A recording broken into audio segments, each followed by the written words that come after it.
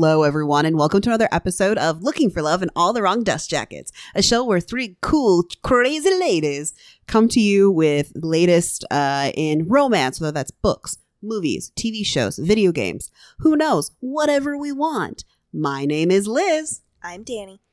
And I'm Aaron. Wait, Wiggles. Keep it. The belch in there and then your name as well. Yep. Today, we're talking... I'm sorry. Go for it. Today, we're talking to you about A Soul to Keep by Opal Reyne. But before we get into that, gotta do the usual. Listen, folks, we're some crass ladies. We're gonna swear. We're gonna talk about the sexy times. And this is a monster romance, so you know it's got some sexy times. So just be prepared. It's true. I enunciate my swears like a fucking lady. There you have it. Mm-hmm. It's a good skill to have. Okay. What have you guys been up to, though? Talk to me about what you've been reading, listening to, watching. What are you doing? I mostly have been watching Chicago Med while I was reading this book in your house, Liz. I know. I saw the recommendation on my TV and I was like, who the fuck watches Chicago Med? And I was like, oh, Danny was here. I was cat sitting for you, and I sat on your couch and read this book and watched Chicago Med because I don't really need to pay attention to it, although there are some good romances in there. Well, I read The Bone Clocks, which is, I can't even remember the author's name because I'm so annoyed. He wrote Cloud Atlas, which everybody was like, wow, this is so fucking good. And so I was like, oh, I'm gonna read this. And oh my god, what a fucking waste of time. I'm mad. I'm livid because here's the thing. It's supposed to be about this young girl's life, right? And you know what instead ends up fucking happening? We have to listen to 3 entire sections of this book that are from the different man's perspective, and they're all just bitching about their wives. Do you know how many monologues you can read about men bitching about their wives before you just like lose your fucking mind? I don't know either, but I'm close. So that's what I've been reading. I finished Witches Get Stitches by Juliet Cross, which is the 3rd in the Stay a Spell series. If you've heard that one before, that's because Wiggles is ahead of me on book 6. Is that what you are? I haven't started it yet because I finally got the audiobook because it just came out like about a week ago, and then I had to wait for my like credits to load up. Yeah. And so I'm excited for this weekend. I need to start listening to those because 1, you guys are both obsessed and I need to, and 2, audiobook daddy. Audiobook daddy. Chef's kiss. I will say the downside to listening to audiobooks, at least for me, is sometimes I will be like invested. I'm like finding all the spare time in the world to listen. And other times I'm like, I need a break from content. And so I'll just like go back to listening to music or, you know, whatever. And this was kind of that time. So it took me a long time to get through it, but I don't think that has anything to say about the book. I think that's just me. Well, audiobook experiences and reading aren't necessarily the same experience.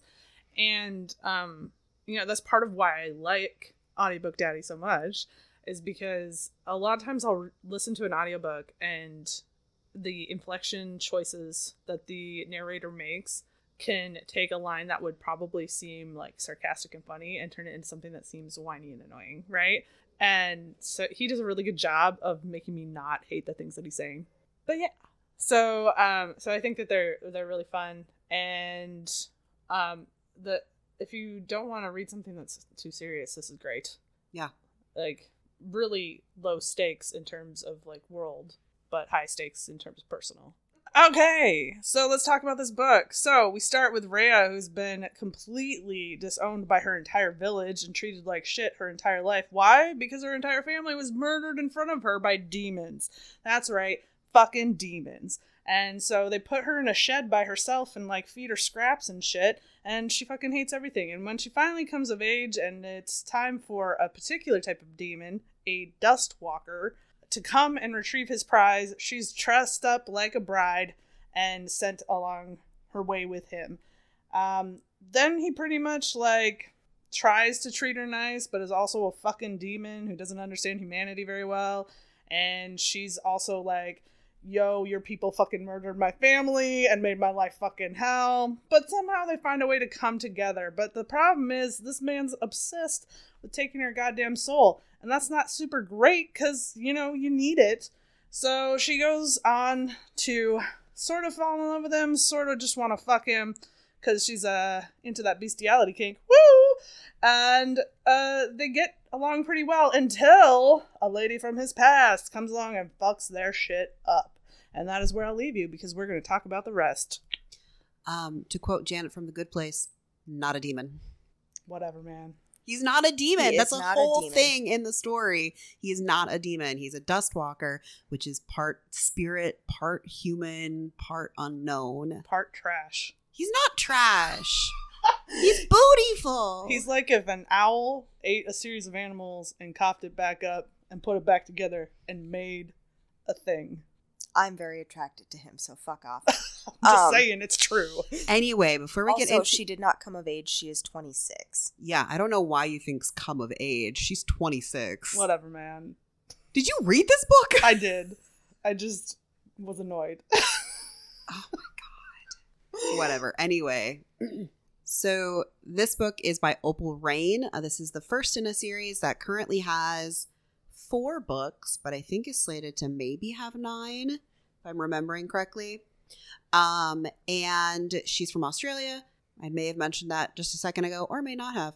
And she originally wanted a book that kind of had some sort of character like the way Orpheus is described, some big, hulking, monstrous, barely humanoid kind of creature, and couldn't find anything, at least when she wrote it, that was similar to him. And so she wrote this series. Woo! There you go. Perfect. Great. Mm-hmm. Great author rundown. I'm proud of you. Yeah, it's called Reading the Back of the Book. Anyway, what would you guys like to start with? Because I have so many thoughts. I love this series. I know Wiggles doesn't, and that's fine because she's wrong. She is indeed wrong because I have not read this series, but I have read this book. Everybody's entitled to like and dislike what they want. Except for you. Except for you. Go fuck yourself. No, well, just kidding. I mean, that was pretty much the consensus when you guys didn't like a book I put out there. So it was, yeah, but fuck you, Wiggles. Seems to be a running theme.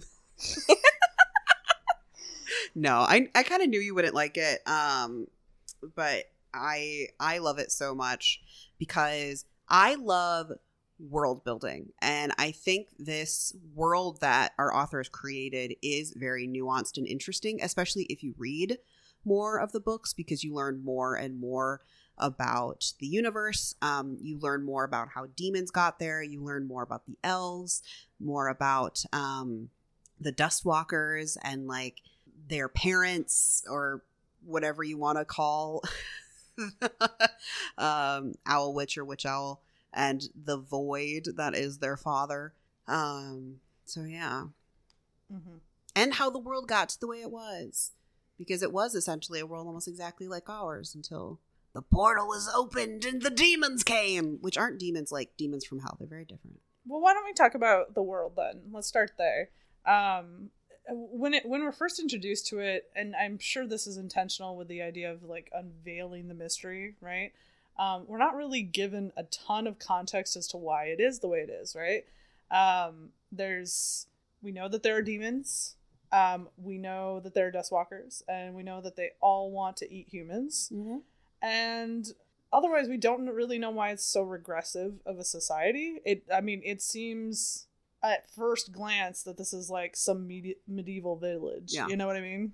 Yeah, but as you read on, you kind of get the impression that it wasn't. Like, they don't tell you a lot. I'm sure it goes into it much more further in the series. But there was a couple of moments where I kind of got the impression that maybe it was actually kind of a dystopian. Well, at one point, Rhea actually has, I don't know if you guys caught this, because it's like almost a throwaway line where she's talking about gunpowder and electricity and saying, what would our world have been had we been able to actually continue to progress and innovate? But then the demons came and we no longer could mine because it's too dark, and the demons who are afraid of sunlight would hide out in there, and they couldn't, they were so focused on just surviving, they couldn't evolve. Right. Yeah. It's almost like it's kind of like a metaphor for global warming in a lot of ways, because it's biting your own hand to save yourself, right? Like, it's things like she talks about there's no fucking trees in the village because they can hide in them and jump on them, right? And so, yeah, I think that if, as you describe, there's more information in future books, I think that that's fine. I think that in this one, it was really hard to figure out what time period it was. Like at one point, it's sort of like the way she talks, it felt like, okay, is this like 2000s culture? Like, and then there were other times where it was like, why are you using this tool that would not be effective when more effective ones would have been created by this time frame? And so I'm sure if they go into that more, it's more effective. But she goes into it a little bit more, especially in the third book. And I don't want to like obviously explain or ruin anything if you go on to read those books.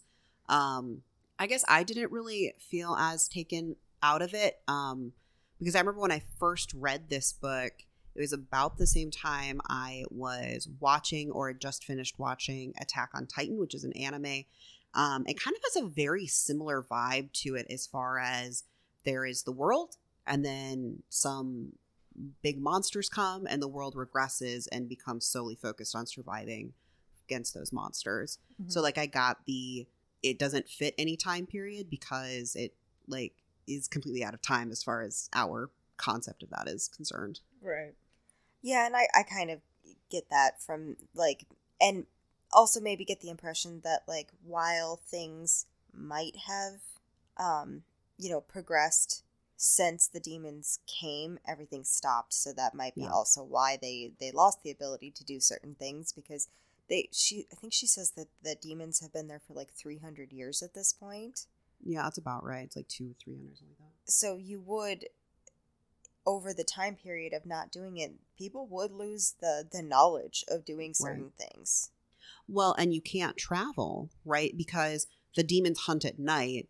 So you can't travel between villages unless you're either very armed or like a demon slayer who has that ability. Or one of the clerics that are like... Oh, the priests, yeah. Because they apparently taste... their magic tastes terrible. I'm still trying to figure out what those fucking priests are, man. They creep me out. There's like some vibes that I'm like, what are you?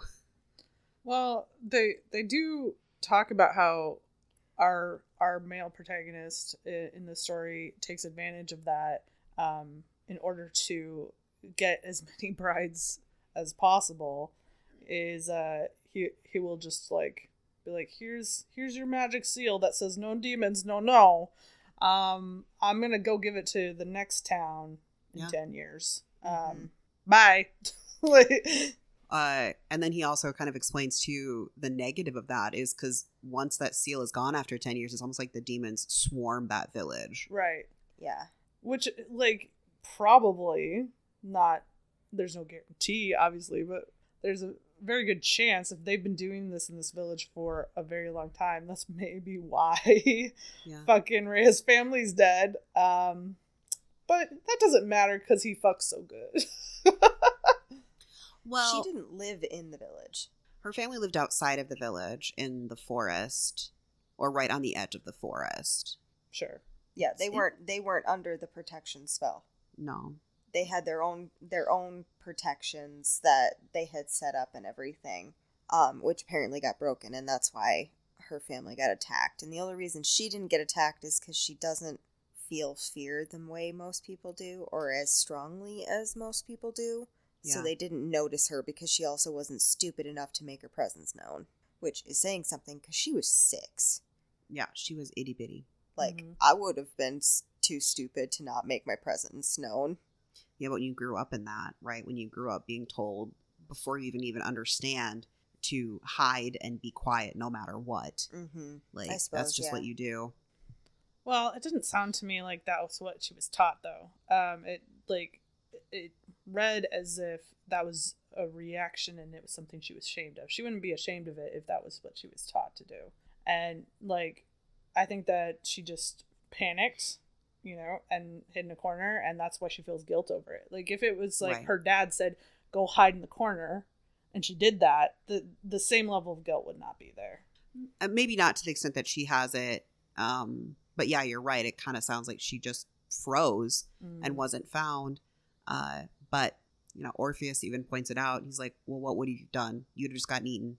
Right. Yeah, when she's freaking out about it and she's saying that it's all her fault, and he's like, what? Like, no offense, but like, what good would you have been? You were 6. You'd just be dead now. You'd just be dead. Being very careful in this subject because, like, I love world building so much. It's one of my favorite things, and I just want to scream about all the stuff that you guys don't know yet. And so I'm going to keep my mouth shut. Thank you, because I am going to read these. Oh, I will say this about the world building is that I hope that she like corrects errors in future books, and that's what makes you so excited about the world building. But a lot of this world building had a massive amount of holes. Like there was a lot of, well, just cuz. Which parts? Well, it's like, okay, demons gain humanity, right, from eating more humans. And why? Just cuz they do. Well, I think that part is, so demons, as they consume whatever they're consuming, gain the traits of it, right? So if they consume enough deers, they might have hooves or antlers. And so as they consume enough humans, I think it's less that they like gain humanity, but they gain the intelligence of a human brain. Mm-hmm. And so depending on your inclinations, that might provide you more humanity, like Orpheus. But there are plenty of demons that don't really have the compassion that he sometimes feels. Well, and that's one of the things that I struggled with throughout the entirety of the book, where I was like, why should I feel any compassion towards this character? The only reason he's capable of it is through fucking murder. And like, if you strip away that, you know, oh, he's a monster and he doesn't know better and he's just an animal, right? Like, strip that away and you have literally an American psychopath, right? There's no difference. You have the hills have eyes. And so it's hard to find that attractive in any way, because I'm just sitting there looking at it like, so he not only would he have eaten you gladly, he, as soon as like you fuck up, he's like, I'm gonna eat that bitch. Well, except he didn't. He right? didn't, because he got lucky at the beginning. He did. Yeah, with Rhea, he got very lucky a lot of times. But he actually felt regret for the other humans he had eaten, as far at least the other like companions, brides, whatever that he took. I mean, that was kind of the plot of that little arc of the Demon of Sorrows, or Arachnid of Sorrows, is when she shows up, or when Orpheus finds that demon who has the ability through some magic from some priest or priestess she ate to like play on people's emotions. She brought up the emotions of Orpheus, like killing his previous brides. Right. Well, and also it you do end up finding out that through most of the book, I assumed that he ended up accidentally, because he went into some sort of bloodlust, you know, that he accidentally ate most of them. And you kind of find out that that actually isn't what happened. It happens to some. Some run away and get eaten by other demons that are in the Void Forest, and some get kidnapped and killed by the Demon King. Which actually you kind of find out was the vast majority of them. Yeah. Except that he had to have killed a certain amount of humans to get to the point where he could interact with Catherine. Is that what it is? Yeah, Catherine. I think, though, like, I guess the reason that I forgive all of that, or, like, don't get freaked out or whatever by it, is because he doesn't have the ability, at least for a good portion of that, to not. So until he eats enough people to have the intelligence to recognize what he's doing and the emotions that come along with that, he is just an animal, right? Nothing, you don't fault a bear for eating somebody or attacking somebody that steps into their territory. But if a gorilla killed 1,000 people and then suddenly became sentient, your reaction to that wouldn't be, oh, I want to cuddle with it. Oh, that might not be your reaction, but it would be some people's. To be honest, like, I'm not trying to like just like talk and be devil's advocate to you, but that would be a lot of people's reaction to it, or some people's reaction to it, would be, well, you didn't know better up until now. Now you know better. Mm-hmm. And even with Orpheus, he isn't always in control of himself because of the bloodlust. So that's just my response. I mean, fair enough. Like, here's the thing. I get the believe it or not, I do get the appeal. I get why people like it. The problem I have with Orpheus is honestly the problem I have with Rhea, where anytime he does something wrong, and same thing for her, they treat each other like they're pets. Like, hey, don't poop on the floor. That's not right. That's no good. Don't do that. But then, like, which, I'm sorry, anytime you treat anyone like a child, that's the least sexy thing to me in the world. But the reverse side of that is that he is always forgiven his outbursts and outrage. And literally, once again, if you make this a human man, no, like, that's not okay, right? No, it wouldn't be. That's the point, though, of reading it from a monster's perspective with all of these additional, like, things of the bloodlust and growing up isolated even more than she was. So that's, if this was just a person in the woods, fuck no. But it's not just a person, a human in the woods. Well, if you make a comparison to, let's make him instead a pretty boy, right? A good comparison would be Lestat. A lot of people find Lestat hot as hell, right? I love Lestat. He's terrible, but I love him. So here's the thing is, I would consider Lestat in the same category, right? But the difference is, Anne Rice went out of her way to make Lestat like the most attractive possible. Yeah. And in this book, she actually actively goes out of her way to try and make him like the antithesis of what like is typically the normal romantic lead, right? So like he's got sort of human appendages in certain places. He's got fur. He doesn't have a face. He doesn't have lips, which is like one of the most not androgynous. What the hell? Erogenous zones, right? And like there's a whole fucking description of him. His rib cage is outside of his body. His he's got fur in weird places, whatever. Like, I'm not gonna keep going. But then just when you're like, okay, that's fine, whatever, I can accept this. He doesn't have a face. Okay. He has a fucking skull for a face. Okay. And then she's like, you want to hear about the dick, though? Oh, the dick. I'm very intrigued by the dick. I was just waiting for Danny. I was like, this seems like a Danny response. Although I will say, missed opportunity with the dick. I think if your dick, it requires like a page and a half of description, maybe you went too far. No, I was really excited about the dick. Oh, but I do think that there was a missed opportunity in all of the sex scenes because there are tentacles connected to the dick. And all they seem to do is hold her into place. That's because they're not for her pleasure. Well, they do play with her clit. But I think that there could have been some backdoor action that happened with the tentacles, just saying. Read the third book. Oh, okay. Never mind. I say. retract my statement.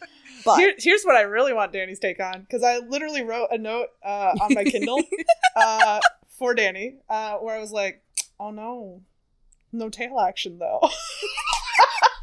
I am upset that there was no tail action. You're gonna introduce a tail because and then you're not gonna use it. But there was no tail action. Read the third book. Oh. All right. Well, Danny will be hidden away next weekend. Just gonna put that out there. Just put a pin in that. I think though getting back to the dick, I don't think I would be that bothered by it if the entire purpose of it wasn't like making over and over again. Like, she made this comment over and over again, both the Rhea and Catherine, that like he used his dick to change their bodies, and I was like, that's not how physics works. No, he uses his magic. It's whatever, man. I knew that you would hate. Like I was hate reading it that part so and, much. and I was like, Wiggles is gonna hate this I part. hate it. It's so stupid. I'm sorry. Like, It's I magic get that this Wiggles. is a magical world and they have different rules and whatever, but like, I don't care if you are God's gift to women. You changing my body so I can take your dick, so I can take that dick.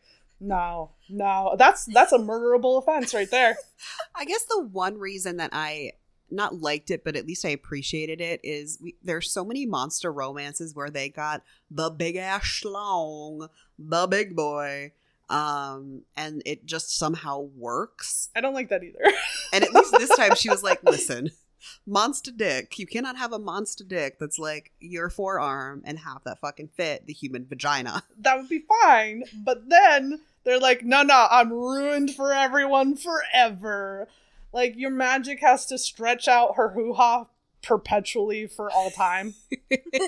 Get real. Again, I need to stop saying this, but you need to get through the third book. I think there are so many, all of your problems and all of your concerns about tail action are addressed. Why do I gotta wait through 3 books before you answer your own questions? Because, I guess I get what you're saying. I really do, but this book is already like 500 pages. Oh, it could have easily been 200 pages less. Oh, I don't think so. I loved every moment of it. I feel like I'm taking crazy pills.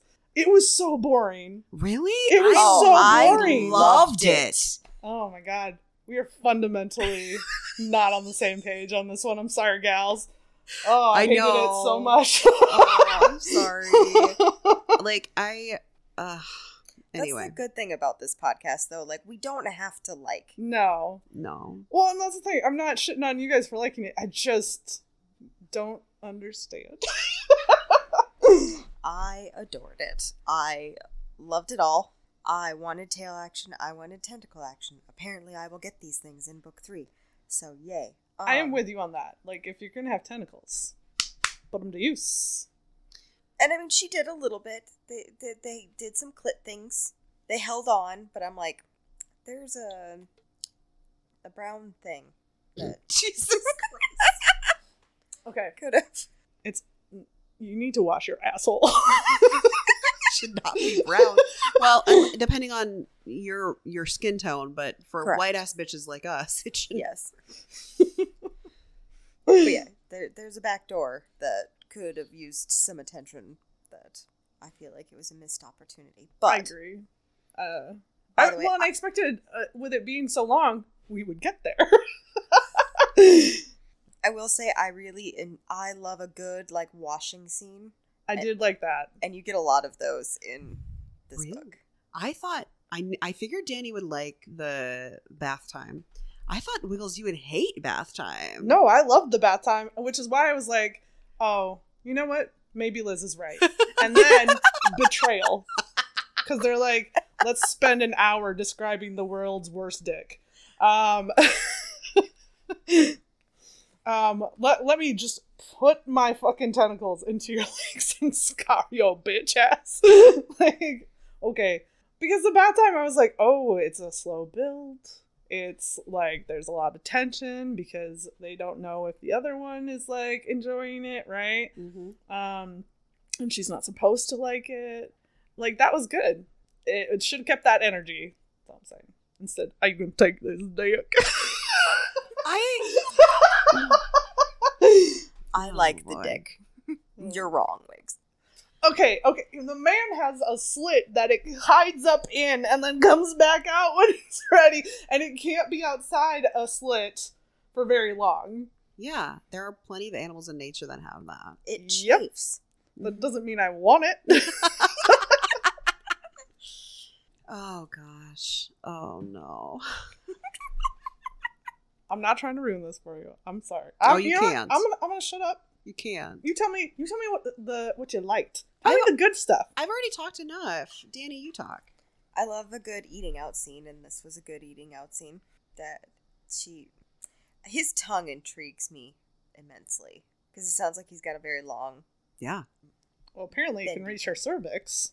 Yeah. Yeah, that was the only thing that like sometimes brought me a little bit out when she mentioned it like hitting your cervix, and I'm like, that doesn't feel good. I have noticed in a number of romances and spicy scenes, they talk about bottoming out or hitting the cervix, and I'm just like, that's not comfortable. No, that hurts like a bitch. Like, Yeah. Is it I mean, not having a dick of my own, it doesn't sound like it would be super comfortable to hit the head of your dick against something hard like that. Immovable? Yes. yeah, It's not hard exactly, but you know what I mean. Like, well, it ain't going anywhere. right. it ain't going anywhere. It is a stop point. Let's Yeah. put it that way. yeah, that I have a gripe about a lot of romance novels when they mention hitting the cervix. I'm like, but see, that's not enjoyable. That's not like hitting a fucking G-spot. Like, that fucking hurts. Don't hit my cervix. There's a reason we don't want to get a pap smear. Guess what? It sucks. Well, there's a line in one of my favorite shows, and I've talked about it before, and that's Ted Lasso. And there's a character on there that's got the girls going crazy. So whenever you get around to it, well, let me be completely clear. This is another one of those shows where like there ain't nobody who ain't at least a little hot. But that's neither here nor there. That's not the point. But there's this character who's flirting with this other girl, and apparently the tabloids have reported that he has girls he slept with report that he has a curve in his dick. And she's like, "Is that true?" And he's like, "No, I just moved my hips so it feels like I got a curve in my dick." And I'm like, that's the energy I want you bringing to these romance novels. Oh, Roy Kent. Pappy has a full-on, like, love of Roy Kent. Who doesn't? Once you meet him, you're like, yeah, man. Although, if I'm being completely honest, my two big crushes from that show are Sam and Danny Rojas. You maybe don't know them yet. No, I don't know. Okay. I've not seen anything of Ted Lasso, so I got no clue. Lots of cute boys. Lots of cute boys. And girls, but lots of cute boys. Anywho, so give me less 12-inch dick and give me one that knows how to move his hips so it feels like there's a curve in the penis. That's just like my only gripe when it comes to those things is I'm like, don't touch my cervix with anything. Like, ow.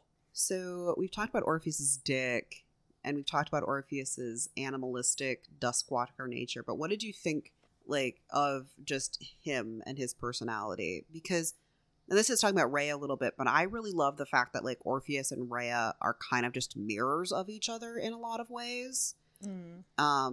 They're both impulsive. They both have terrible backstories and are just trying to find some level of either freedom or comfort in another person, just trying to escape what they've known for forever. I do like that. I also like that neither of them really has the self-awareness to understand when things are going, he always assumes she's upset with him. Yeah. And she is not. And she doesn't always understand it. Granted, he does not explain, but she doesn't always understand why he wants her to do the things he wants her to do.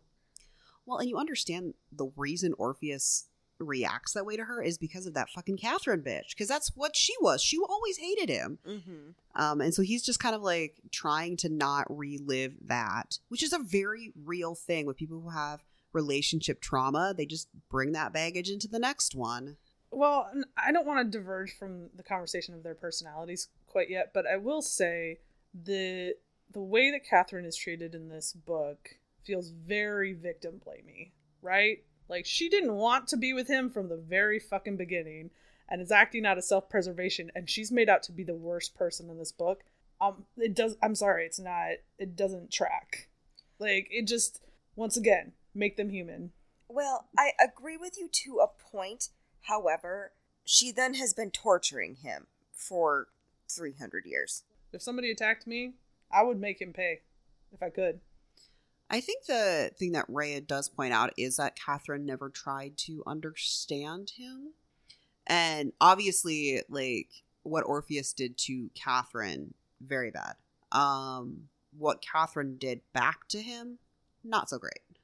But is it measurably comparably fair. Because here's the thing, whether or not we fully like recognize it as women, even we have this internal bias to be like, yeah, but we didn't consider his point of view. And the thing is, at the end of the day, he kidnapped her and like encouraged her to have sex with him when she didn't want to, and she just wanted to stay alive, and she took the first opportunity to escape. And this guy's been murdering bitches left, right, and center to make up for the fact that she is gone, right? She decided, nah, I'm gonna come back and I'm gonna fucking kill you. And like, is it okay? No. But is it comparably bad? No. No. I mean, I do think Rhea does point out something that is important when she just asks Catherine, like, did you ever, like, speak up? Did you ever say no? And while I get what you're about to say, which is it's not her responsibility, and I get that, but I think, like, I don't know. I just think Catherine's a bitch. I do understand why she is the way she is to a point, but I'm not going to like her. But the reason you don't like her is because this author chose to make her unlikable. Well, yeah, that's the point of her, is she's supposed to be the antagonist. Right. And I don't, that doesn't sit right. You know what I mean? Like, no. And in terms of like, did she ever vocalize, no, she didn't want to? No, but this is also Orpheus 200 years prior. Yes. And he has proven that it doesn't take much to make him snap and go like ape shit. And so do you think that he would have reacted particularly well if she pushed him away? Said, no, don't touch me? I don't know. I guess I think he would, but then again, you know, we don't know what he was like 200 years ago. The only glimpse we get is the unnamed Duskwalker, who is supposed to kind of give you a glimpse of what Orpheus was like at that point. Sure, but he doesn't really take no for an answer, except that he knows that Orpheus would fucking kill him, and Orpheus has told him, do not touch humans when they say no because they don't like it. He had to learn that lesson the hard way. Yeah, Orpheus had to learn it the hard way, but the Duskwalker, he did learn it by Orpheus telling him, like, when people say no, it means no. Right. Yeah, sorry, I'm not trying to be a downer. I just, like, whenever you look at a book, there's a certain lens that you have to consider, which is that the author is telling you something, even if they're not saying it overtly. And this author places the victims in the position of being the villains, and places the villain in the position of being the hero. And I think that's a very difficult line to walk and not be very intentional about what you're doing, because this sends a message even if she didn't intend for it to. Sorry to be a bummer. I'm just like, you have to be considerate of what you put out into the world. And we vilified a girl who was kidnapped and assaulted for 5 years by a murderer, right? It just didn't sit right with me. Like, everything that happened after I met Catherine, I was like, I don't even want to read the rest of this book. Very different reaction. Yeah. I think that one of the things about books like this one, and anything that you might consider like a darker romance, which again, honestly, as far as the romance is concerned, I think this one so far is the darkest. The second one has a lot of other things going on that would be considered traumatic and heavy, but it doesn't have the kidnapping or Beauty and the Beast thing in it. Is the exploration from like both the reader and an author's perspective of like things that you would never accept or never be acceptable in real life. So like pushing those boundaries, maybe to a point for some people that is too much, is part of the book, is to explore that and what you may or may not enjoy in that. I agree with that, because there are many things that I have read and thoroughly enjoyed that I would never want to happen in real life or to happen to anybody in real life. Right. I swear I'm on a watch list somewhere. Like, somebody's gonna look at my like past reading and be like, the fuck, girl. From the standpoint of like, I think everybody should be able to read whatever they want. Like, if you want to read Haunting Adeline or whatever the fuck it is, read away, man. But thinking about the dark romance that we read last, right? The Peter Pan one. Hooked. Thank you. I don't think that it was as easy to misconstrue as being a happy ending. I mean, like they did portray it that way, but like it was also like, this is fucked up. You just murdered your dad. Like this isn't something we should aspire to, right?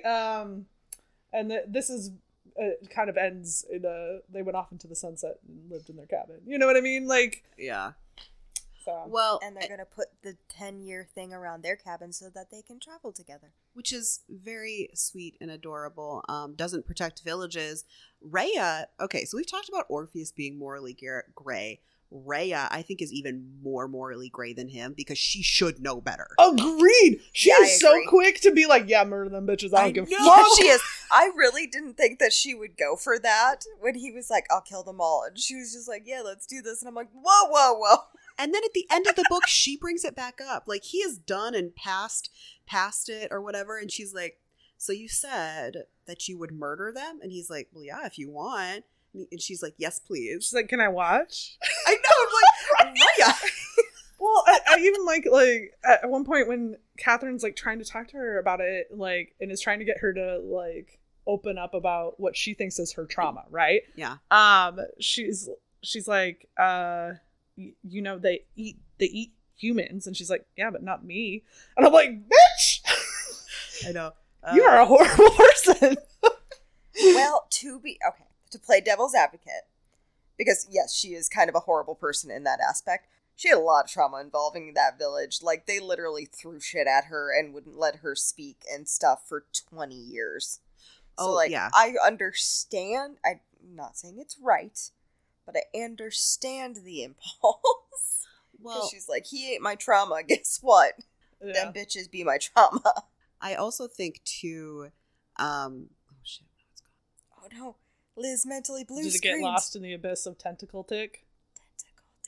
Tentacle Dick. I mean, it can't be choke sex this time. Damn, I wish there was a little choke. There was just a little smidgen.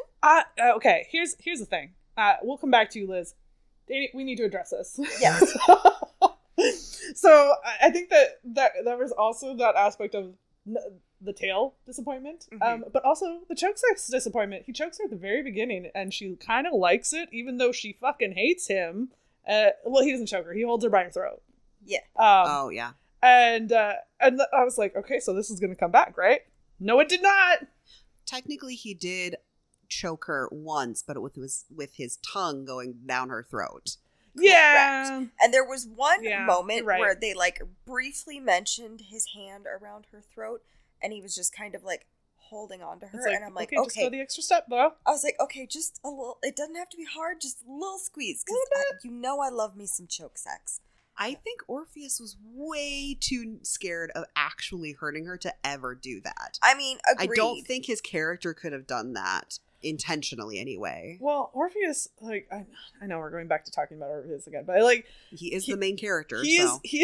He's like a little bit bipolar in his like reactions to things, where he's like, I must be super gentle, and then he's like, you almost hurt yourself, rage, and you're like, okay, okay.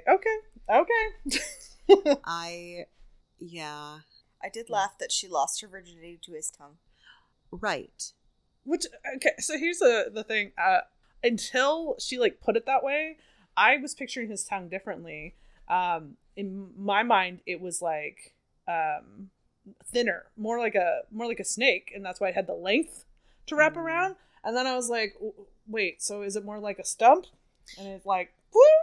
I think it is more like more like a cow's tongue, maybe, just like really but just broad like really, and like flat. Venom, maybe. The character from Spider-Man? Maybe, yeah. Yeah, that makes sense. It's just he's got a long snout and a big head, so he's got a lot of tongue in there. Oh, okay. So I got to bitch about him one more time, but this is probably the last time. Oh, right. Sure. Well, okay, the last time about his physicality. Why did she think it was going to be sexy for us to get the visual of him taking his tongue out and looking up his nose? Because he was there's a part where he's like can smell her arousal, right? and she sees him like take his tongue while his eyes are purple and lick up his snout, almost like he's, the way she describes it, I remember it vividly, is almost like he was trying to taste it the way it smells. And I was like, that man's going for boogers, and I'm supposed to be turned on by that. He doesn't have that. I didn't. Yeah, but it don't matter. No, it don't matter. I didn't picture it that he was sticking his tongue up his nose. I pictured it like he lulled it up. No, and, like, she down. describes it like going like slip up the nostril hole, and I'm like, ew. I guess I was more with Danny. I didn't really picture that, especially because like he doesn't have the cartilage and such of a nose, so it's just a hole there. Either way, not attractive. like I'm just gonna stick my tongue up in my face. I guess I pictured it more that he like ran it across the top of the skull portion, right, not going into his nostril, or like over the top of the nose hole, not necessarily like up into his brain. I don't know. I like that was the moment that was one of the moments where I almost was like, Liz, what the fuck? This ain't, like, if we're gonna do monsters, that's fine, but at least they could not be gross. I guess, okay, aside from that, I found him the same way Rhea found him attractive, in this kind of just like ethereal, like very much not human, but humanoid-ish, like interesting way. Not like the attractive of like, oh, look at that hot stuff over there, but just like, what are you? What do you do? What that thing do? What that thing do? And then you find out. And I was like, that's what that thing do? Liz, you made me so happy right there. Yeah, I My quoted D&D you. character says that all the time. Hey, You say that all the time. It's what not that just your thing do? D&D character. Danny says that. That's true. I did like, here's a positive, I did like the first eating out scene. I thought that was like, When she was sleeping? yeah, well, I mean, I didn't love that, but I did love the like the lead up to it, right? She's having that dream where it's like it feels like he's everywhere, and then he kind of becomes everywhere, Right. a little bit, and you know, I will creepy say- vibes aside, I did really enjoy that scene. I will say, in defense, she was not asleep when he started eating her out. Correct. He But, had permission. yeah. Like Ice Planet Barbarian. Unlike Ice Planet Barbarian. So, I mean, when I said earlier that I found it boring, or that they could cut like a couple hundred pages, really for me, a lot of it came down to the domestic, everyday stuff. It couldn't hold my interest because I wasn't interested in the couple, and so like those little moments that are supposed to be cute or whatever, I was like, can we go? Can we get to whatever like obstacle is gonna happen? See, and for me, that was probably my favorite part. Like, once Jebiz? I like Whatever the- Jeebus. I don't think that's how you pronounce it, but I that's don't think I'm that's gonna how you pronounce it. it, but it is how I am going to now. He is the Jeebus. Anyway, whenever he shows up, our Demon King, the hottie, quote unquote, I was like, let's get past this. Go back to just like being in their house and figuring out how to like, I don't know, make your magical protection trinkets and shit. Like, I loved the domestic stuff. Oh, I wanted to get past Jeebus too.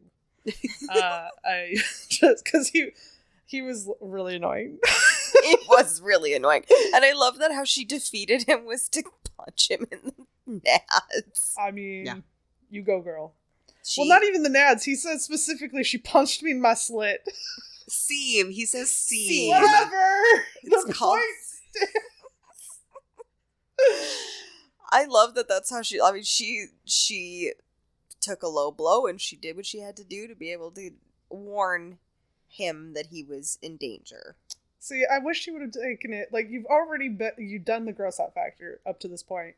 Take it one step further. Punch up through the seam and get him in the balls that are up in the seam.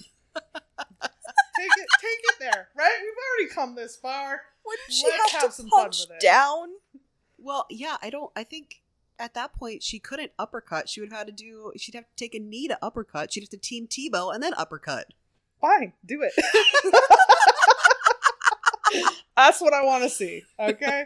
At that point, I was like, you already done so... She put in so much effort in some of the writing to, like, make Orpheus seem gross that I was like, okay, Let's go. Let's do more gross shit. I think the interesting thing is you are saying she made Orpheus seem gross, and I'm like, she made Orpheus seem interesting. Like, Same. Yeah. I didn't interpret any of that to be gross or the domestic shit to be boring. Maybe that just isn't your fucking style, man. I don't think it is. Well, and it also kind of speaks to our different likes a little bit there, Wigs, because you tend to be, I think, a little bit more of a contemporary romance. Those are kind of the ones you've been choosing and everything. I think what it goes to, really, where you're talking about the differences between us, Danny, I think it comes down to what is a fantasy for us, and our fantasies are different. Yes. I lean much more heavily into the dark romance than both of you, really, but... Oh, for sure. But especially more so than Wiggles. Liz is like, I'll lean into that with you a little bit, but... Or more so, and then Wiggs is like, I will try. Yes. If you give me a dark romance that doesn't make me feel gross, I will celebrate it till the cows come home. I promise you. Well, I'm sorry. I'm yet to find one that doesn't make me feel a little gross. Well, I think that's a little bit part of it. That's kind of part of dark romances. It kind of always takes you to a place that you absolutely would not, like, is this a fantasy for myself in real life?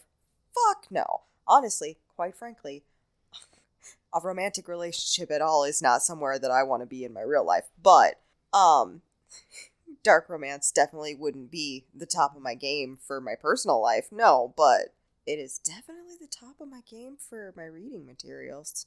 I think, too, it also comes down to what you like in a book in general. Mm-hmm. I saw this TikTok once, and I really wish I knew who the TikToker was, but it was so long ago. But he explained that books have different, like, buckets. So you have world building, character development and relationships, plot, and then, like, writing style itself. I think it was only those four. And depending on what genre you're reading, it will give preference to different things. If you're reading, like, the classic epic fantasy tale, it's world building and plot. Those are going to be the two biggest things. Whereas when you're reading a romance, your biggest thing is going to be characters. So depending on what you find valuable or interesting in like your own stuff, it's going to change the book you like. I love world building regardless of where it comes from. One thing I would love to get your guys' perspective on is, in your mind, is this a happy ending? Do we feel good for Rhea? Do we feel good for Orpheus? Or is it a happy ending because it ends with them together and that's the only thing that makes it happy? I do think it's a happy ending because she does, like, as opposed to the, like, we're going to stay together in this, tiny home because that's what he wants to do and everything. They are branching out together, allowing them to go and do things that both of them would like to do that he also couldn't do because he got her soul. Mm-hmm. He no longer hungers. He doesn't have that ravenous hunger where he's going to attack anybody just because they got a fucking paper cut. And so they are allowed then to go and explore the world together and different realms if they want to, because now they do know that there is a different realm and everything that they could do. I don't know that they're planning on going anywhere near that or anything, but that is a possibility. And because he now has his companion, he doesn't need to set up the protections on the villages anymore to obtain a companion. So they can set it up on their house, and their house will be protected, so it's not going to be completely destroyed, and like her food options and stuff aren't going to be completely destroyed because they're gone for a certain amount of time. So I kind of like that they get to branch out and learn new things and travel together and everything, which is something that they wanted to do. Yeah, so I'm a little biased, or not. Well, I'm not more than a little biased, but I also know the next several books, and they do show up periodically in them. But just looking at this book, I would say yes, for what Danny said, right? So, and we didn't touch on this yet, but Rhea giving Orpheus her soul, which she does when she's dying because of the Demon King, completely removes all of his like problems. Like he can be around people now. He's not going to hunger. She also has all of the freedom in the world because even though she can get hurt, if she dies, she just comes back because she's a phantom. So she gets what she always wanted, which was the freedom that she never had. And he gets what he always wanted, which is to basically have like control over himself and companionship. So even though like the fact that they are together is a series of fortunate or unfortunate events, that's kind of just life. And I think they do live happily ever after. I will say that I don't love that they apparently can't be away from each other for more than a day. Yeah, that's a little bit of a bummer. That I don't love because, like, I love many people in my life, but you bitches need to leave me alone for more than a day. Like, it'd get old real quick, I feel like. Well, I think, the way she's put this in the book, that's a good thing too, right? Because they've been alone for so long. But yeah, like you say, not for me. So, Wiggles, what about you? I'm assuming you have a different perspective on their happily ever after? No, I just, I think it's open to interpretation. I think as far as these two characters are capable of being happy, this is what happiness looks like for them. I don't think Rhea would have made that choice, at least for a while, if it wasn't life or death. Oh, to give her soul to Orpheus? Yeah. No, I don't think she would have done it. No, maybe I don't think even so either. ever. Right? Unless she knew she had to for her own protection. And I don't think that's because she didn't love Orpheus and want to give or be with him. I think it's just like that It's was your soul. Well, and she didn't want to live forever. That's one of the things she says in there. She's like, I don't want to live forever. Right. I'm like, same bitch. Living 30 years was hard. Because the only way, as far as we understand, Duskwalkers die is if their skull gets destroyed. So Orpheus we don't know how old, but he's at least 300 years old. I think maybe the other reason I was sort of like, okay, can we keep it going? I was more interested in the owl witch lady than I was like anything they were doing. I was like, who is this woman? Give me more of her.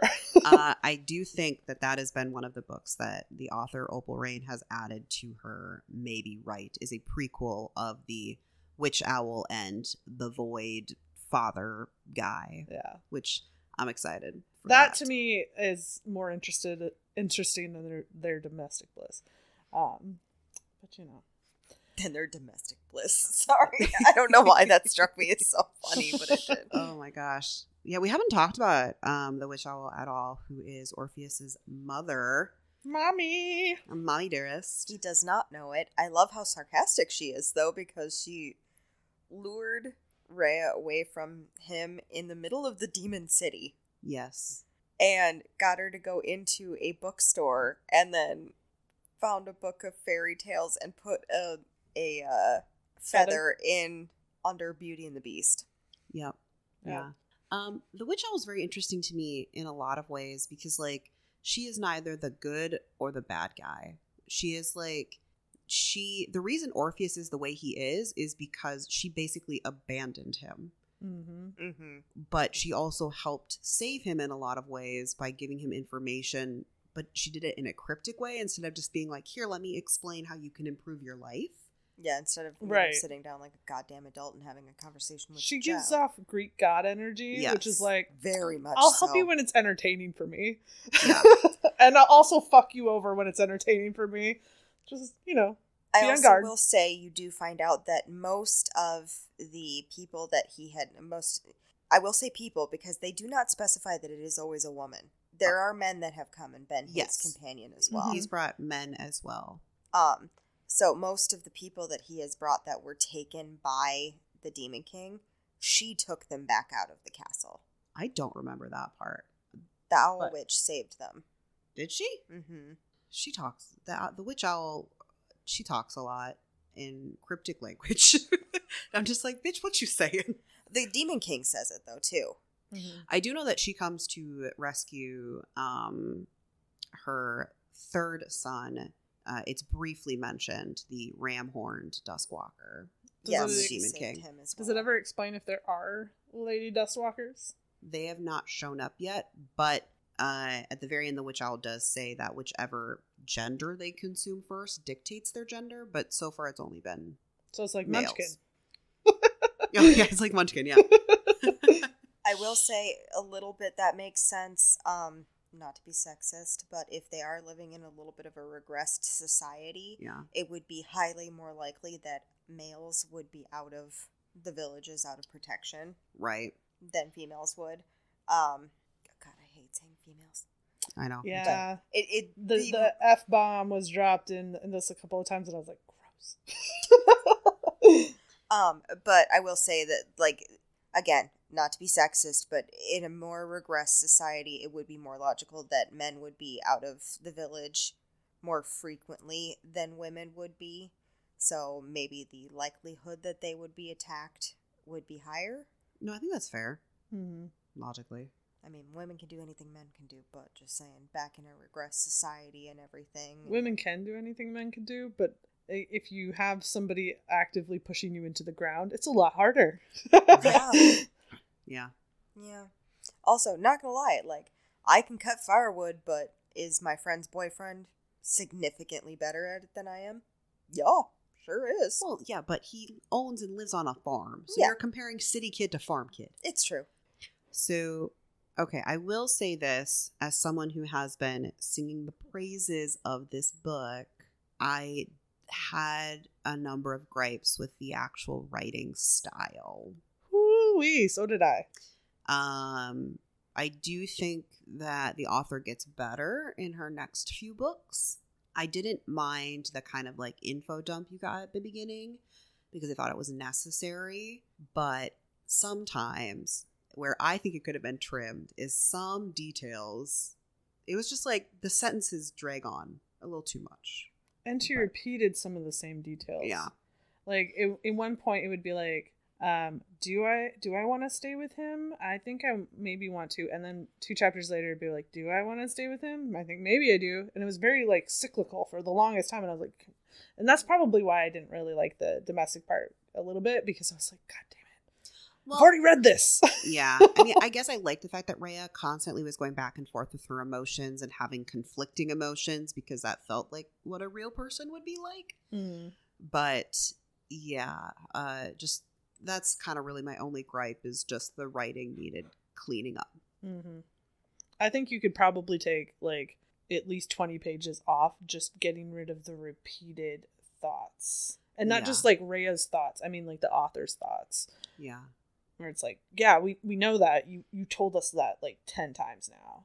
Yeah, I can see that, and I do get that. I didn't notice it as much, and maybe you noticed it more, Liz, because you've read it before, and maybe Wiggles noticed it more because she wasn't enjoying the book as much, whereas I was like, tell me about all of the smut.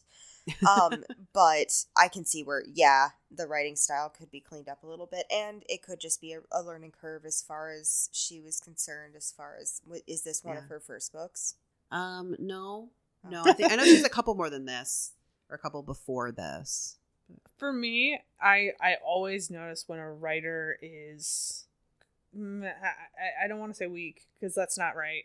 When they are ill edited, I'm going to put it that way, and it takes me out of it. It makes it really hard to enjoy the book. And so things like her not making it. I don't think there were times where she knew which perspective she was talking about. Like there was a line early on in the beginning where Orpheus says, like, made mention to what his own head looked like. There's no goddamn mirrors. How do you know, bro? Like, where's this coming from? And it's, like, clearly a line that was meant to be Rhea's, and then she just, because she doesn't have clean perspective cut off, she just flip-flopped back around. And it's things like that that really take me out of it, because then I got to stop and figure out what's going on. And I think part of the reason I have such a big issue with this, and this is something I've talked about before, it's like, if you have sloppy writing style, it makes it really hard for people who already have to work harder to read. Right. Like, we have grammar rules for a reason, and it's for the mass communication of it. And when you don't follow that because you think you don't need to, or you're too good for it, or your story surpasses the need for rigid structure, that's fine, but that does also, in my mind, make your book not as good. My gripes are far smaller than that because I just have some pet peeves that are like, I can't stand it when a sentence is too run on. Yep. When you explain something and then you say, because blah, blah, blah, blah. And it's like, you didn't need to say that because that was inferred or even told in the previous sentence. Mm-hmm. Agreed. Yeah.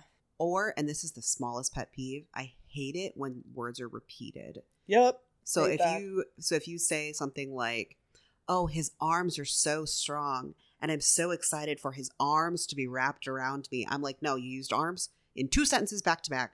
You got to change it up. Or overused throughout the book. That also gets my goat because I'm just like, listen, if you're just going to describe this thing the same fucking way, then just say that, like, if you're going to describe the candle as green, and then the next time you say the green candle, and then you say the emerald candle, fucking just say that the candle that's been sitting on the table is still fucking there. Right? Like, it's just, you're wasting everybody's time and energy with that kind of shit. And that's what I mean when I say like a slow book. It's like, I'm wading through your nonsense to get to your story. Yeah. Fair enough. But for me, it's a smaller gripe. But well, I think that's why I can read something like Jane Austen, which some other people would say is slow, right? Like a lot of those the classics, right, are considered to be so slow reads and they're not action packed and whatever. I can read that all day long because it's well written and the word choices are really considered, right? And that to me doesn't necessarily make a good book, because if you don't have a good story, you don't have a good book, right? That doesn't eliminate that, but it makes the reading process enjoyable. I don't want to read a bunch of 5-letter words throughout your entire book. I want to read something that engages my mind and makes me think about the world. And if your world building is stunted by poor word choice or poor sentence structure, it's hard for me to enjoy it. And that's my rant. Welcome to Wiggles TED Talk. Yeah. Welcome to Wiggles TED Talk. Get an editor. I am one of those people that has a hard time with some of the classics though. And it very could just be because of ADHD. But like, for instance, like Lord of the Rings. I love Lord of the Rings. It's so fucking hard for me to read. Well, a lot of like amazing stories are written by not good authors, and we praise the author, and it's like okay, so have either of you ever read Frankenstein by Mary Shelley? Yes. No. Fantastic story. Not a very good book. No, it's not. It's actually kind of a terrible book, but it's a really good story. Yes, and it's like, and it makes sense. It's her first fucking attempt at writing, and she wrote it in 2 days at a fucking party where they were like, make up the best scary story you can. And she's like, bet. I'm gonna write a book that they're gonna be talking about for centuries, bitch. We've said a lot about editors and getting editors. I will point out, for a lot of indie publishers or indie books, getting an editor might not be something they can afford. Correct. So yes. just to like, look, when we're talking about big books that have like really been published by publishing houses and all that, yeah, get a fucking editor, get your editing done. But indie books, I just want to mention that like for some of them, and maybe a lot of them, they cannot afford an editor. And I get that. I Absolutely. do completely. Honestly, it's bullshit that we're not giving more support to indie authors, and I've said that before. My frustration is I'm expected to be forgiving of that as a reader, but you're not. If you're not then going, okay, I've made some money from this book, so the next one I'm going to improve. Like, yeah, it at the end of the day, you're still asking for my money. You know what I mean? Like, you're still asking for me to invest in your book series, and I don't think it's really fair for the excuse of I'm an indie author, therefore I can't afford an editor, but you're not allowed to judge me based on that. Oh, like, no, I mean, I get what you're saying for sure, because like I've read plenty of books that maybe if one decent person who, you know, maybe he was a lower end editor would have came in, it would have improved it significantly. And definitely for the people who obviously had made a lot of money on it, and it's like you're just churning out shit still, like maybe you should get an editor. And they probably do. Like, they just need more than one or a better one. I don't know. But I will be your I will do a one pass through for $200. Send them to me. I will read you to filth. That's 555 eat my ass. Or just find us out on TikTok and DM us and tell Wiggles your fucking Venmo or $200 to read I'll your book. fucking do it though. I know you would. I fucking would. Honestly, like, all jokes aside, if somebody was like, okay, so I'm concerned about things, be like, send it to me. I will redline the fuck out of that thing. You would too. Oh my god. If you want to know Wiggles' credentials, her mother is a high school English teacher. Credentials. And this bitch had to write a fucking thesis. And not your mother, you. Me. And I had to read the ungodly papers that come from post-COVID. So don't even start with me. See, and this is why I would be afraid to write a book. Because one, I know you bitches would be like, Dana, give me the book. Give me the book. I'm going to edit it. And I'm going to be like, I don't know that I want to know your opinion of these things. I am actively always in the middle of writing. I just need to find more time for it. Same. I hadn't realized that I got into 20,000 words on one book before I put it down. But and that was a sad and exciting day for me to know that I could write that much. And then also that it's now trash.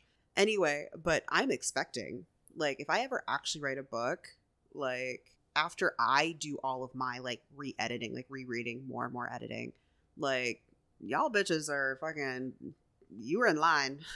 I don't, one of my biggest gripes that I've ever had as a student is the simultaneous tiptoeing line of having an educator either over nitpick a first draft. I understand that I needed to capitalize that T, but chill the fuck out, right? Mark it, but don't be a dick about it, right? Or giving me no fucking feedback. I hate nicety for the sake of being nice, because it doesn't help me improve. And I hold other people to a significantly reduced standard of that same idea. If you want my opinion and you don't want my real opinion, you need to vocalize that. I still won't give you my full opinion because I'm not mean, but I will tell you this isn't right. And if you don't fix it, you're going to regret it. Well, if I ever actually write a book and I ask you to read it before I send it off to a publisher or another editor, I expect you to tear it apart, because will do. If it's supposed to be something that I actually want to produce and put out in the world, I need it to be the best I can get it before it gets there. Right. And that's what I don't understand about the choice not to do that. Is this the best you could get it? And if it is, you should be showing these books to people who can get it better. Mostly because it's not, I'm not saying change your story. If you've got a good story, keep that story. But tell it well. See, this is where I would be afraid to actually write a book, because I don't know that I want anyone in the world knowing what actually goes on inside my brain hole. Here's the thing, Danny. There are a lot of people who've written books that will never see the light of day because it's therapeutic. Yeah, and fair enough. And I think that if that's even if you write a chapter and then you throw it away, it is very cathartic. I have 10 books that I started one chapter. I don't even know what they were anymore. I have so many just 2,000 word things. Yeah. And it's just the opening, and I'm like, what the fuck what was this? It's almost more like a dream journal at some point of random fucking ideas. I'll tell you what though, if something tragic happens and you find those things and you fucking publish them, I will haunt your ass. I'll Wuthering Heights this shit. Is it Wuthering Heights that was published after? I'm pretty sure it is. Passed? Yeah. Yes, and I hate it. I hate that book. I hate it. A lot of people don't like it. Fuck. A lot of people love it. A lot of people don't. I get it. I get that a lot of people love it. I hate it. I've only ever seen the movie. I'm forcing myself to finish it, and I've been reading it for 10 years. Jesus. Jesus. I'm I gotta find out why people give a single fuck, because I don't. Anyway, That's how I feel about the Wheel of Time series. But I'm on the second book, and everybody says the second book is like the worst, and I'm like, okay, but I don't want to read it anymore. And I always get to like 50 pages left in the book, and I'm just like, no. Other than there are some books that I will force myself through it. I will say fuck that. But I've gotten a lot more vigorous with my DNFing. I'm like, there are millions of stories out there. If you want me to read yours, don't waste my fucking time. Time is precious, man. Yeah. I know I cannot read all the books I want to in my life, so why am I going to spend time reading that? Right. Oh, yeah, there's been many a book that I'm just like, negatory. Yeah. And like, I'm telling you now, so that grocery book that I read, because somebody put it on TikTok, and I was like, I have to know. It was not very long, and so that's the only reason why I read that entire story. But I definitely, if it had been like a full-length novel, I would have been like, okay, curiosity satisfied. Yeah, I get that. I'll be completely honest. I know I'm gonna hate it every fucking minute, but I will be reading that Mothman in Your Butt book. Let me know how it is then. I gotta know. I'm sure there will be a rage review, not rave. Rage. I think it's less than 30 pages. Right. So, That's why I'm willing to tolerate it. Right. So you can like knock that shit out. Sometimes you gotta itch that scratch and find out what the fuck it is. Yeah.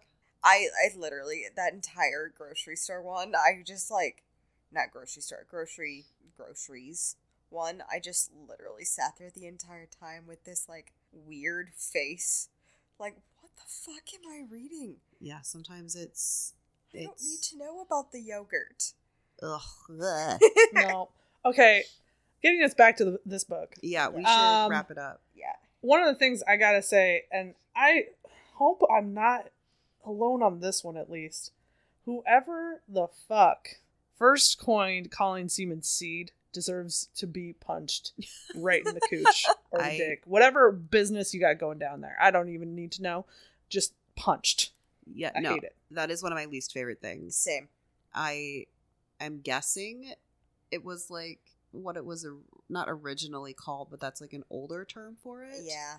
And they were like, oh, this isn't as offensive as semen. No, it is. It's worse. It's gross.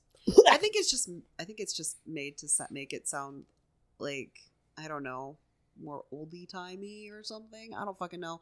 But he uses the word cunt and pussy, so you think he could just say cum. Yeah. Same. Yeah, I never do enjoy the word seed.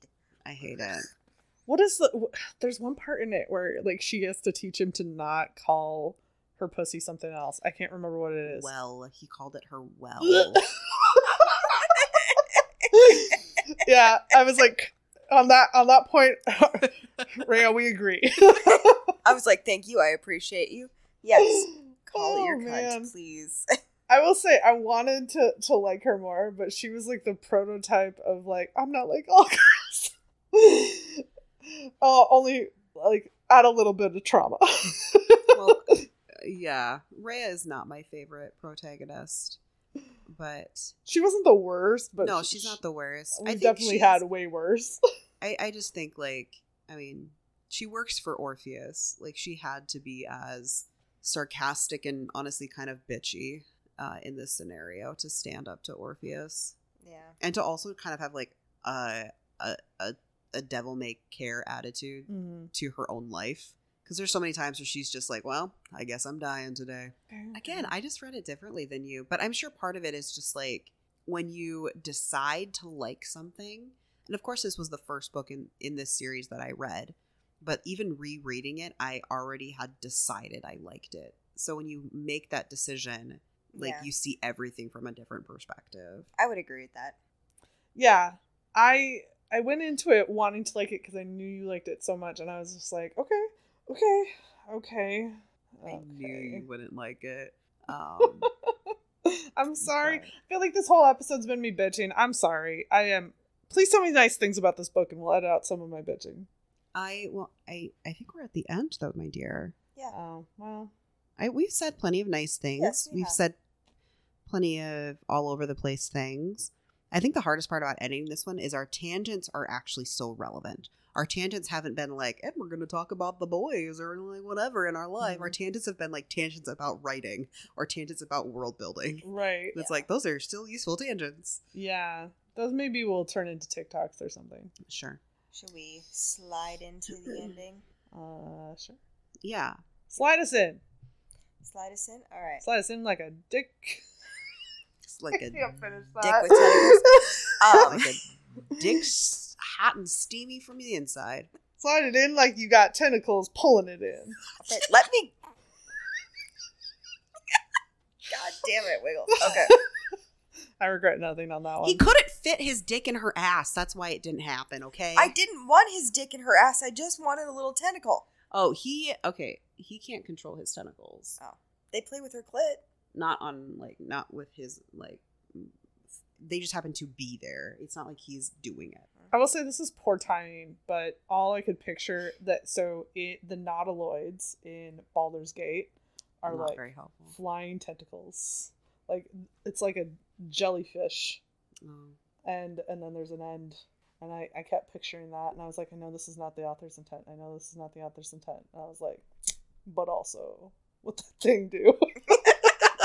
I saw somebody on TikTok before we slide into the end, who had seduced an illithid and mind flare, whatever you want to call him. I did see that. I'm And I trying just to watched avoid it and I was spoilers.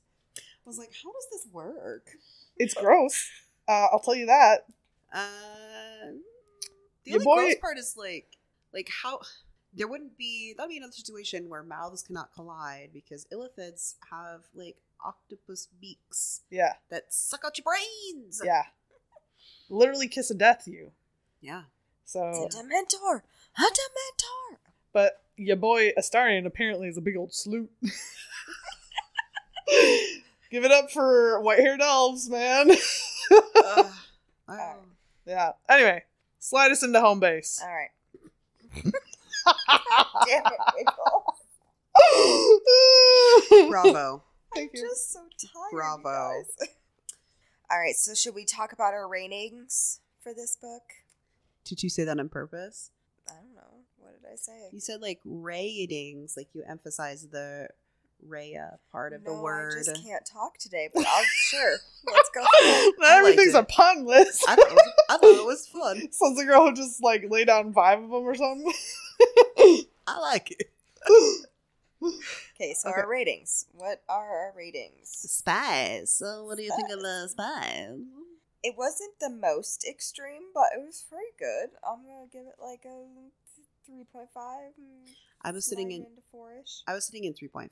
I don't quite think it tips the edge to 4. Yeah, not quite. It's not kinky enough for that. Yeah. I would also agree with a 3.5. Your romance rating. Oh boy, this is where it goes south. I'd give it a 3.5 again. Wiggles. I want to hear yours first. No. Yeah. No. Yeah. This is not good podcast content, Liz. Why do you want to hear me first? To be obstinate. Yes, that I believe. All right. I didn't like it, but it's good for what it is. I will give it a 2.5. Okay. I just feel like I'm at a 3. Yeah. They weren't the best relationship, but they weren't the worst. They were a broken relationship that brought together on rocky terms. Like, and I'm here for that. Yeah. Like, I could understand a 3.5, but I don't know. I'm feeling a 3. So that's what I'm gonna stick with. Overall, I gave it a 4. I absolutely loved this book. I also gave it a 4. Bum, bum, bum. I did not. I'll give it a 2. That's okay. Each their own. It just a 2 is far more generous than I've given some books. So this is not the worst. It's not that bad. But no, it had a lot of problems and not very many not enough good things happened to counterbalance the things I didn't like. So It's 2. so interesting to me because, like, you didn't like this. You're never going to probably read the next books, right? I am purposefully waiting to read the fourth book, which has been out for a couple months, because I know when I read it, the rest of the world falls away. Like when I read this book, oh baby, you're gonna have a little bit of book depression after. Yeah. It. Yeah. So I'm like in like just a completely different category. But it's interesting because this one felt like a chore to me, but like it. Even though I didn't really like Hooked, it went by quickly. That's because a fuck ton shorter. Well, that too. It's like this book could have been 200 pages shorter. No, it couldn't. Couldn't. Not if you cut out the domestic stuff, because that's the part I loved. Yeah, I love the domestic stuff. Okay, so that brings us to our recommendations. Danny, you got a good one. You got one locked and loaded. Talk to me. I do. It is The Lady and the Orc. It's a monster fantasy romance. It's the Orc Swarm series. By whom? By Finley Fenn.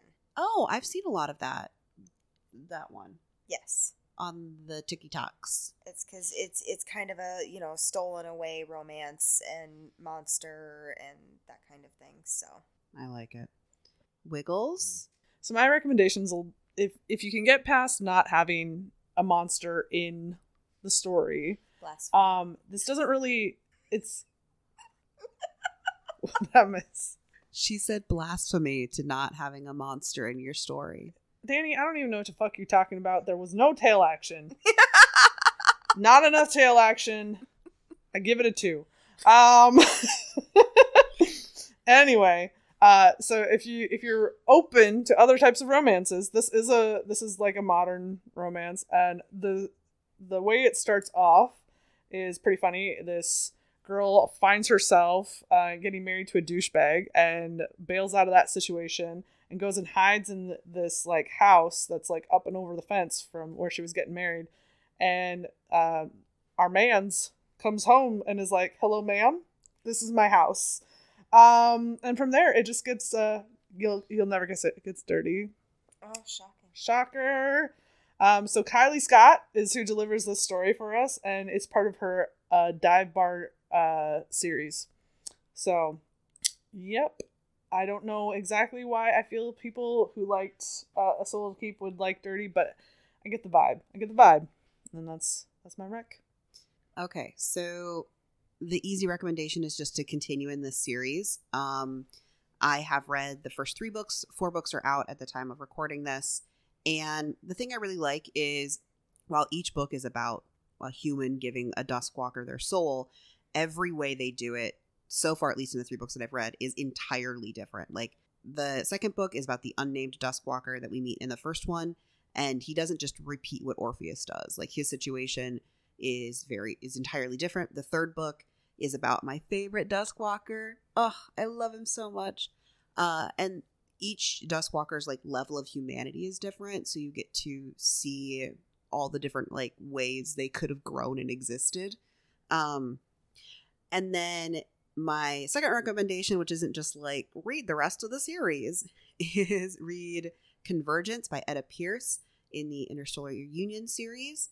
This is another series that when I read it, the world just falls away. But the first book is about a human who gets abducted by aliens, except she gets abducted because they need her help to rescue other humans. So it's got a kidnapped vibe, but like they didn't want to kidnap her, but they were like, hey, we actually need your help to rescue these other humans who are actually abducted for bad reasons.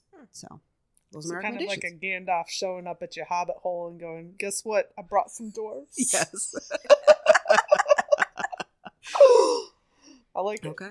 Yeah. All right then, folks. So if you like this episode, or even if you didn't, you can still find us out on the socials at Wrong Dust Jackets, or you can find us on our website at wrongdustjackets.com. Please like, share, review, rate, whatever the fuck you can do these episodes out there. Send us your comments and your feedback. We'd love to hear it. Otherwise, that's all we got, folks. Thanks. Bye-bye, y'all. Bye-bye now. Bye-bye.